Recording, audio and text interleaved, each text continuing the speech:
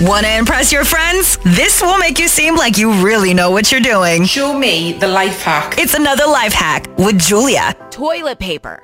We all use it, hopefully, or unless you're bougie enough to have a bidet. But if you live in a house where you have roommates or your family members who use way too much of it, or you have a cat that thinks it's a toy, I found this life hack and I was like, ooh, this is smart. So before you put the roll on the rack or whatever it's called, you're going to squeeze it so that the cardboard makes more of an oval. And this is really only going to work if you have the rack that's like screwed into the wall, not like a freestanding one. But the oval is basically going to make the shape of the toilet paper hit the wall so it doesn't keep rolling down. This is going to help if you have somebody you live with that just like pulls it and keeps going and going and going. Or like I said, your cat thinks it's a toy. This has been another life hack. And every day during this time, I bring you something to make your life a little easier. And you can listen anywhere on your Odyssey app.